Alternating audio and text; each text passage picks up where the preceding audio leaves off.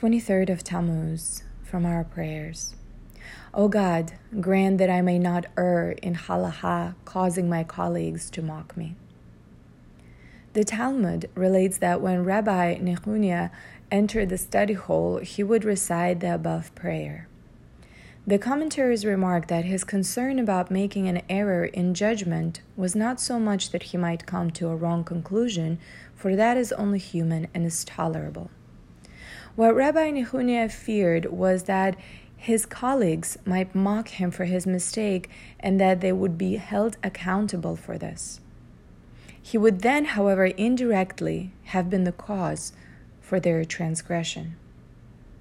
The Torah says, "Do not put a stumbling block in the path of the blind," which the Talmud interprets to mean that you should not cause another person to transgress. The Torah holds us responsible not only for our own actions, but for the spiritual welfare of others. We must be cautious to avoid doing things that may result in the spiritual regression of other people.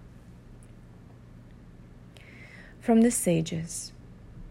Rabbi Mendel of Kodsk said, "My mission on earth is to recognize the void, inside and outside, and to fill it." Many people would react by saying, "What an order! I can't go through with this. How can this be expected of any human being?"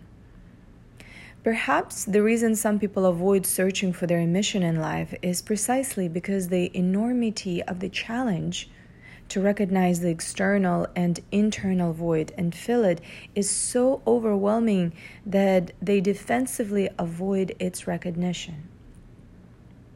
It is clear, however, that what the Rabbi of Kodsk meant is that each person must do his or her share to fill the void. All that can be expected of us is to do what is within our capacity to do. If the challenge appears too great, do not be discouraged. Our goal is spiritual growth, not spiritual perfection. Do all that you can, and God will assist you in achieving the remainder.